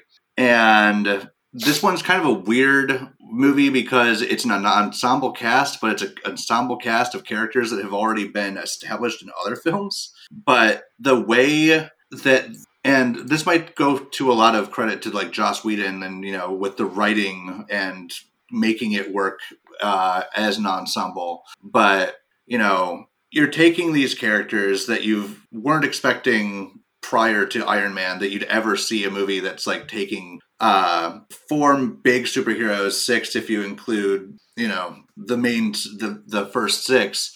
And they're all getting a lot of teamwork. There's a lot of moments like it's all shared screen. It's all shared. Sure, you might get like, a Robert Downey Jr. moment where it's like, hey man, I'm, who are you without the, Cap saying like, who are you without the suit? And he's like a billionaire, millionaire or philanthropist. I know I just butchered that. Sorry guys. But you still get those moments that let each actor shine, but they really do all truly assemble to make a greater team. You said it. Yeah, I went for it. I just, all right. I would have definitely had a film on here. I chose not to because it almost feels like a cheat. You're totally allowed to pick this, but it's just like this isn't the first time we've really seen these, and like I definitely didn't specify that, and nor do I think I would have. But it just feels like a cheat to me personally. I just wanted to clarify. I would totally have like Endgame on there, but I don't have any Marvel on my list. Yeah, for the record, I chose the Avengers rather than Infinity War or Endgame because those get to the excessive this isn't an ensemble anymore. This is just we took half of Hollywood and threw it into a movie. Yeah. So whereas the Avengers, you are still getting that the team of 6, 7, 8, with Coulson and and at the time Fury. Let's see. Mark Ruffalo was respected but not well known. Scarlett Johansson was well known but not respected. Robert Downey Jr. is just gaining back some his credibility, and this was kind of the one that really sealed the deal. Same with Chris Evans. I mean, for different reasons, of course. Yeah, he was just he was just finding his break. Yeah. He was just finding his break, and Robert Downey was just recovering. And introduced us to Tom Hiddleston, and still relative. This is where it also kind of Chris Hemsworth, that's the guy. Did that too. Yeah, so I mean, there's 12 people right there, and it's easy to. Yeah. That's why I chose it as an ensemble because it is all of them. It is. And again, I'm not trying to negate your pick. I'm just trying to explain. I'm the Marvel fanboy. Why doesn't Aaron have Avengers on his list? It's number 3. It's bronze at best. All right, Joe. What's your number 2? Number 2. I'd say the Batman Nolan trilogy. It's probably for the same kind of it's almost the same cast as Inception. It has a lot of those kind of moving parts that are interchangeable. A lot of this, you have Michael Caine, you have Tom Hardy, Marion. You have a lot of these people that kind of end up in the later films. I remember not even seeing the film and seeing kind of groundswell for it and seeing what the cast was like, and I was like, this is going to be good. And it didn't sometimes there's things about the film that are not super great, but for the most part it was a solid trilogy films. So they got me really excited just by looking at the cast itself. So I think number 2 pick, I'd have to go with Batman Nolan trilogy. Yeah, and the third movie, for as much as I don't like it, gives us the two best scenes in Michael Caine's career, which is saying something. But the scene where he says, "I failed you" at the end. Yeah. And then the scene where he leaves and he's just I've buried 2 of them, I won't do it again. He's so good. Yeah, it's chills. and everybody is so good. Yeah, you're right. There's not a single miscast. I mean, maybe it would be better if they had Maggie Gyllenhaal in the first movie for Kisses. She's but I like Katie Holmes. And I didn't think she was bad. Yeah. Great pick. My number 2. I went back and forth on 2 different films of one franchise, and I'm gonna land. Oh man, I'm still debating. No, all right, let's do it. I'm gonna land with Casino Royale. I really thought about going with Skyfall for this one because Javier Bardem is so great, and that's where we get introduced as Naomi Harris as Moneypenny, and Ben Wishaw's Q. But we gotta just respect, like, this is the first Daniel Craig movie, and as is well known by me, Craig is my favorite Bond by a lot at this point. And so, like, this is the first, like, this is his first movie, and, like, this is really where it gets there. But it also takes something special for Eva Green to be in a movie that you care about her 5 movies later over the course of, like, it was 2006, 15 years. And she's not in any of the other ones. But then also, let's also, this is Eva Green's first, like, big American role as well, Hollywood role as well. So, like, there's that. And then same could be said for Mads Mikkelsen. This is his, like, introduction to Hollywood or to American audiences. And then Jeffrey Wright is Felix Leiter as well, who I think is just a perfect cast. Those 4 really kind of solidify it. And yeah, I could say, Daniel Craig is still in Skyfall too, and you get Daenerys and all. Like, it's, I had to pick one, and I had to go with, but this is the first time we get Daniel Craig, and he's so good. Casino Royale is my number 2. So, yep. What do you got, Evan? My number 2 is going to be, since I did lock in Ocean's 11 for number 1, Knives Out. Yeah. Knives Out is just chock full of characters, amazing actors everywhere. And they really lean into their, characters in really fun ways. That and, to bring up Daniel Craig again, Daniel Craig is amazing in that movie. I had no anticipation for, like, before the idea of him being funny. His comedic chops in this. Yeah, it's this one's just like, so, the voice, the demeanor. Yeah. Obviously, some of it's just down to the writing being so darn funny. Rian Johnson's, like, hilarious. The donut. Another donut. Yeah. It's so, and obviously it's the cast as a whole. I mean, Toni Collette, Michael Shannon, Christopher Plummer, Ana de Armas. Joseph Gordon-Levitt is in there. Lakeith Stanfield. Yeah, Joseph Gordon-Levitt playing. We have the nanny cam footage. But it's just it's every person in there is amazing. And yeah, it's just one of those, like, it's like Clue, where each actor, gets to be that character. It's not just like, here, be yourself. It's be someone else and make it all work cohesively at the same time. And another movie with Chris Evans just being a wonderful, movie star and everything. He's this Knives Out. That's my number 2. Obviously, like, I love quoting the donut whole thing, but, like, my things I always quote from Knives Out that, like, nobody ever gets is I always go, like, we have the nanny cam footage, and people are like, what are you talking about? And then there's the scene where Michael Shannon's just like, have some more cookies, Hugh. Like, it's so good.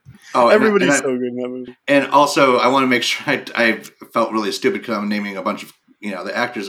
Ana de Armas is, like, phenomenal in it as well. Like, she's it's a bummer knowing that Knives Out is going to be pretty much, or at least I assume, I haven't read or heard anything, I'm avoiding anything about it other than it's coming, is that the only character we can probably assume we'll see is going to be Daniel Craig, returning as Detective Benoit Blanc. So, because I would love to see these characters again, but it wouldn't make any sense to. Right. There seemed like there was a hard conclusion to it. Like, yeah.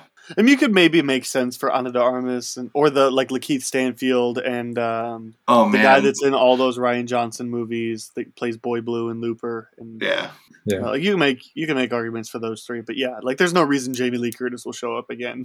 Yeah. Really good pick. I so badly wanted to put it on my list, and I definitely would have, but I held off for I don't know why. It's just, this is such a stacked, and that was so good, but I love the screenplay more. All right, so that leads us to our number 1s. Joe, what you got? Yeah, it's funny, as my number 1, I actually had that on my list for various reasons that you kind of already combed over. So I kind of, like, scanned through some other films, and a movie I've only seen maybe once or twice, but Heat. Heat's cast is pretty stacked. but not as stacked as like some of the other ones we've talked about. But like the people in those key roles were perfectly cast, and it fits just right. Mm-hmm. It's probably the only good film with Al Pacino and Robert De Niro acting across from one another, literally in the diner scene, which is a very famous scene. But yeah, just like great cast. Tom Sizemore is fantastic in this. Val Kilmer, of course, is amazing in it, and has one of the greatest like gun shootouts in any film I've ever seen, as far as sound effects. But yeah, like I said, I can't say enough about the cast. William Fichtner, Dana Haysbert, like all these like other character actors, people that you've seen of other things, and Natalie Portman as well. Yeah, man, I've forgotten how to. Yeah, there's just so many people in it. Yeah, great pick. All right, I've thought long and hard about this, and here's what I am going to select as my number one: Harry Potter and the Order of the Phoenix. Because, and I want to pick Order of the Phoenix specifically because we have to take into account that they cast Daniel Radcliffe, Rupert Grint, and Emma Watson, not knowing if they were going to be good actors, and they all turn out to be pretty good. Like, especially in this role. I mean, Rupert Grint kind of stepped away from stuff, but like they all turned out to be like at least competent, and some of them great. But Order of the Phoenix is also where we get introduced to Bellatrix Lestrange, and Helena Bonham Carter is terrific. We do get Ralph Fiennes and as Voldemort and Michael Gambon as Dumbledore, and this is like Sirius Black. Gary Oldman is so good as him. We have Professor Lupin in there as well, and his wife is Nymphadora Tonks. This like Neville. This is really like where he comes to his own. We're introduced to Luna Lovegood. Like Order of the Phoenix feels like the one that I want to pick because if you pick any later, you can't include Gary Oldman. Right. Yeah, and again, I'm kind of breaking my own rules with with why I don't have a Marvel. We gotta give credit. I was going like, hey man, we've got to give credit to the fact that these casting people, when they cast 3 small children, and 10 years later, they're really good actors. Like, is it possible that Harry Potter is like the most like just best assembled like cast for a franchise? I mean, David Tennant's in there, Brendan Gleeson, Donald Gleeson. It's every notable British actor I've seen in it. Yeah, it's effectively the Avengers for the British. It's who can we throw in here that's from England or from that area. But anyway, it's just like Order of the Phoenix to me is just like with the people that are in it, and again because it introduces at least Bellatrix and Luna. But it really feels like the one where like you Order of the Phoenix feels like the ones where you start to realize like, oh no, all of these kids can actually act. Because the first one where they actually have to. Anyway, that's my pick, Order of the Phoenix. Evan, we already know what your number one is, so why don't you talk about Ocean's 11 for a hot second? Yeah, so Ocean's 11, I mean, it's just a fantastic movie. It is from 2001. It's got George Clooney, Brad Pitt, Julia Roberts, Matt Damon. I mean, there's a million actors I could list off in this movie, and they all fulfill their roles perfectly. It oozes style, but it is about the team. It is Ocean's 11 for a reason. It's not just Danny Ocean's wild Vegas, weekend or something. It's his team. Bernie Mac is amazing in it. It's just getting all of these actors that, they are peak smolder at that time. And you say, hey, let's do a modern day Rat Pack. And you go, okay, cool. Well, these guys can't sing, but they sure as hell can look really cool on screen and make you believe every moment of their charm is something that you'll never achieve. So, Ocean's 11 is just in great banter, all throughout. So, and yeah, Steven Soderbergh knocks it out of the park with the style and everything. Yeah. I can't fault you with having that at number one. Yeah, that's an excellent choice. Yeah, see Brad Pitt eat a bunch of snacks. Yeah. It's always fun. I have just a couple honorable mentions. I think 4. And all I did was look through my favorites list. So like I didn't even like look through my collection or anything. I looked through my favorites list. And I also tried to include this whereas like movies where there are more than just like I tried to think more than 5 like that are perfect. Like The Nice Guys is my favorite movie of all time, and like everybody in that movie is great, but I wouldn't really call that an ensemble. Even though it technically is, but I was thinking like, no, you got to have like 5 or 6 notable lengthy screen time people. So I have Zombieland here because those 4 are perfect. And then of course, you have the Bill Murray stuff too. I also have Superbad, because Superbad is one of those incredible movies. Like we're again kind of that Michael Cera renaissance. And my favorite part of that movie is the Bill Hader and Seth Rogen as cops. Oh, absolutely! I'd watch come out with a series of that any day. Make it them just on patrol, and I would watch that in a heartbeat. Me too. But yeah, and even like Joe Latruggio as the like creepy guy that takes him to Richie's party. He's so good. And Emma Stone as well, again in Superbad. This cast is awesome. I like how he made a career of like playing that weird, quirky, kind of creepy guy. Because on Brooklyn Nine-Nine, he's so good. He did. He really did. And then Guardians of the Galaxy. That one's not a cheat because that is introducing them entirely. There are no carryover characters. Which I might have like put high on the list if I'd thought about it earlier. And then I wanted to get at least one animated film in there, and I have Inside Out. I probably could have gone Toy Story, but just Inside Out is one of those sneaky good ones, and I want to give it some love because Richard Kind plays Bing Bong, right? Yeah. Either way, the guy that plays Bing Bong, I'm almost positive. Yeah, it is Richard. Nice. But Phyllis Smith playing Sadness, Rashida Jones is the cool girl, Mindy Kaling is Disgust, Amy Poehler is Joy, Lewis Black at Anger, Bill Hader is Fear. You don't cast this movie any better. This movie is just so. It's my favorite Pixar movie, and a lot of it is so. Yeah. Any other ones you guys wanted to throw out super quick? Quick shout outs. I got Lord of the Rings. Name one. But again, that kind of goes. That kind of that's just an epic story, and so obviously it requires an ensemble. But I didn't choose that one just because it's a big story that needs a lot of characters, not a story that includes a lot of characters that tells a great story. If that makes sense. Okay. I don't know that I'm just not as big of fans of the movies. That's why I didn't put them there. Yeah. We're gonna catch some flack for this for sure. Yeah, and where do you argue like what's an ensemble versus just a really well cast film? So I tried to think of things that had like a team or some kind of like they need each other to fulfill something, not just we have for sure. Any other ones? Yeah, one that kind of escaped me, but I think probably didn't think about it for the very reasons like. Not talking about like the Avengers or Lord of the Rings, like ones that I like really stand in my mind.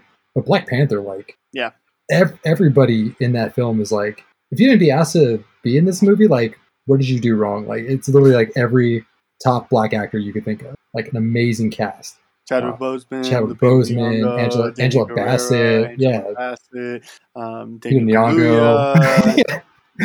And then Martin Campbell and Andy Serkis.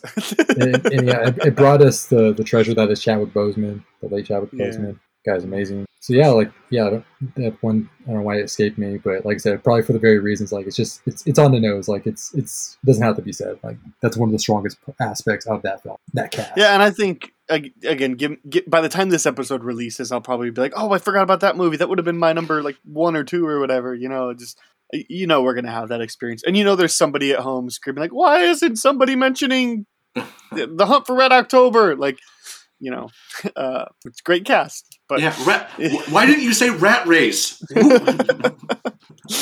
Yeah, I know there's people just screaming at home like, and that's fine. Just scream away. We will hear you in the comments down below. All right. Well, it's time for the spin-off then on that note. So, Evan, let's start with you. What is that one thing in any era of pop culture that you're really trying to tell everybody to check out or to stay away from? So I went with a music thing this time around. I'm not known for being huge on music, but it also fits really well with the Scott Pilgrim vibe of this episode, is a band called I Fight Dragons. They are a band that's been around for a while now, but they are very good at using chiptune and like that like MIDI video game sounds, stuff like that, while rocking it out pretty darn hard. They also have a specifically, movie related, look up the song The Power of Love that they do. and it gets that chiptune. It's got a little bit of funk to it. It is super rad. So check that one out, and then look at the rest of their discography and songs, because it's a really cool band, and I'm super happy I stumbled upon them a while ago. Nice. Joe, what about you? Yeah, it's funny because the thing I have is also like has to do with music. It's Song Exploder on Netflix.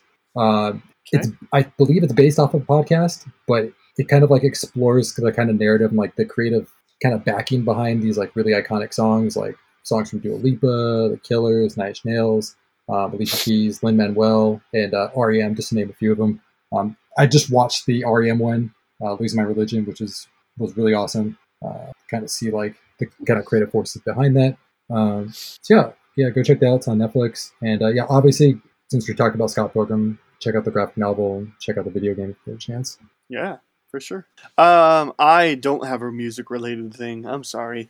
But I should have talked about this last week. I think I just forgot that I watched it. But if you're like me and you really enjoy the Jackass movies, 4.5 is on Netflix now. And I normally don't like care too much for these 0.5 things, but I gotta say I liked 4.5 just as much as I liked 4. You're gonna have some of the gross stuff, which is this, not everything works for me of these movies. I don't think there's a single person out there that everything's. But I, for the most part, really enjoy these movies, and there's times that it makes me cackle to the point that I hurt. And that happened when I saw 4 in the theaters, and that happened when I saw 4.5 alone at home. I laughed really hard. Specifically, like there's a back-to-back. There's an elephant gun. Let's just say that, and then there's a thing having to do with the swing set that both of them just killed me. So it's probably about the same like content stuff that you would have like seen during the 4th one. If you can stomach it for that, just check this out. It's on Netflix. It feels kind of like what you're describing, the inside outtakes of Bo Burnham, where it's like, it's kind of just the stuff that didn't make the final cut. Normally these 0.5s have been like really like documentaries and outtakes from the like behind the scenes and outtake stuff from the first couple movies. But like this really feels almost like Jackass 5. Almost like if they just filmed 2 films together instead of 1. And it also kind of gives you insight into like what happened when they started filming and then COVID happened, and then how they chose to address that. It's a lot of fun. I had a good time. Have either of you guys seen this one yet? I haven't even seen Forever yet. I want to see it.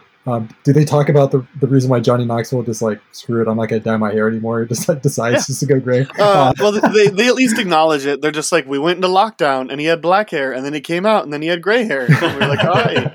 I guess just the thing that. So they talk about that a little bit, but yeah, they 4 is on Paramount Plus, and then 4.5 is because there's a contract with Netflix. It goes on Netflix for a while first, and then it eventually go Plus. But if you've seen 4, Evan, have you seen it yet?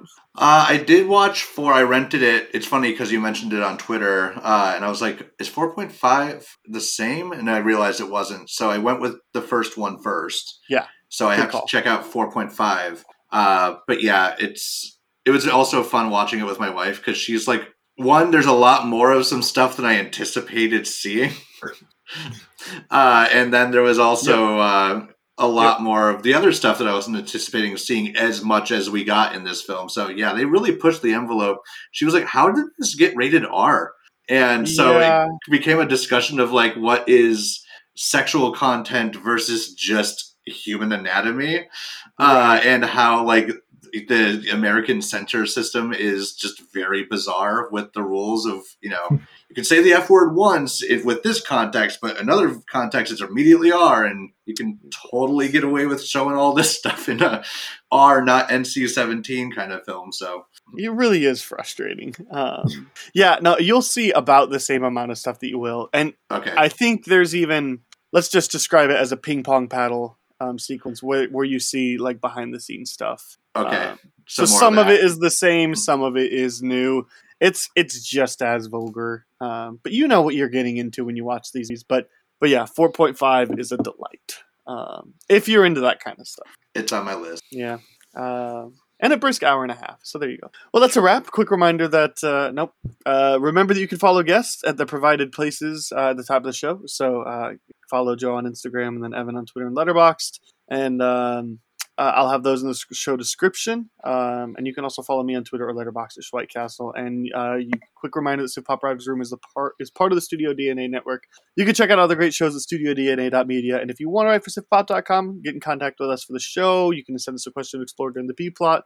Email writersroom@civpop.com. And please, if you're listening on Apple Podcasts, don't forget to leave us a review while you're listening over there. Next week, we'll do some TV catch-up with Nick and Sam. I imagine we'll talk Obi-Wan. I imagine we'll talk Barry. We're definitely talking Under the Banner of Heaven. Probably some This Is Us talk. So just a couple things that if you're looking for something to watch. All of those things would be good ideas.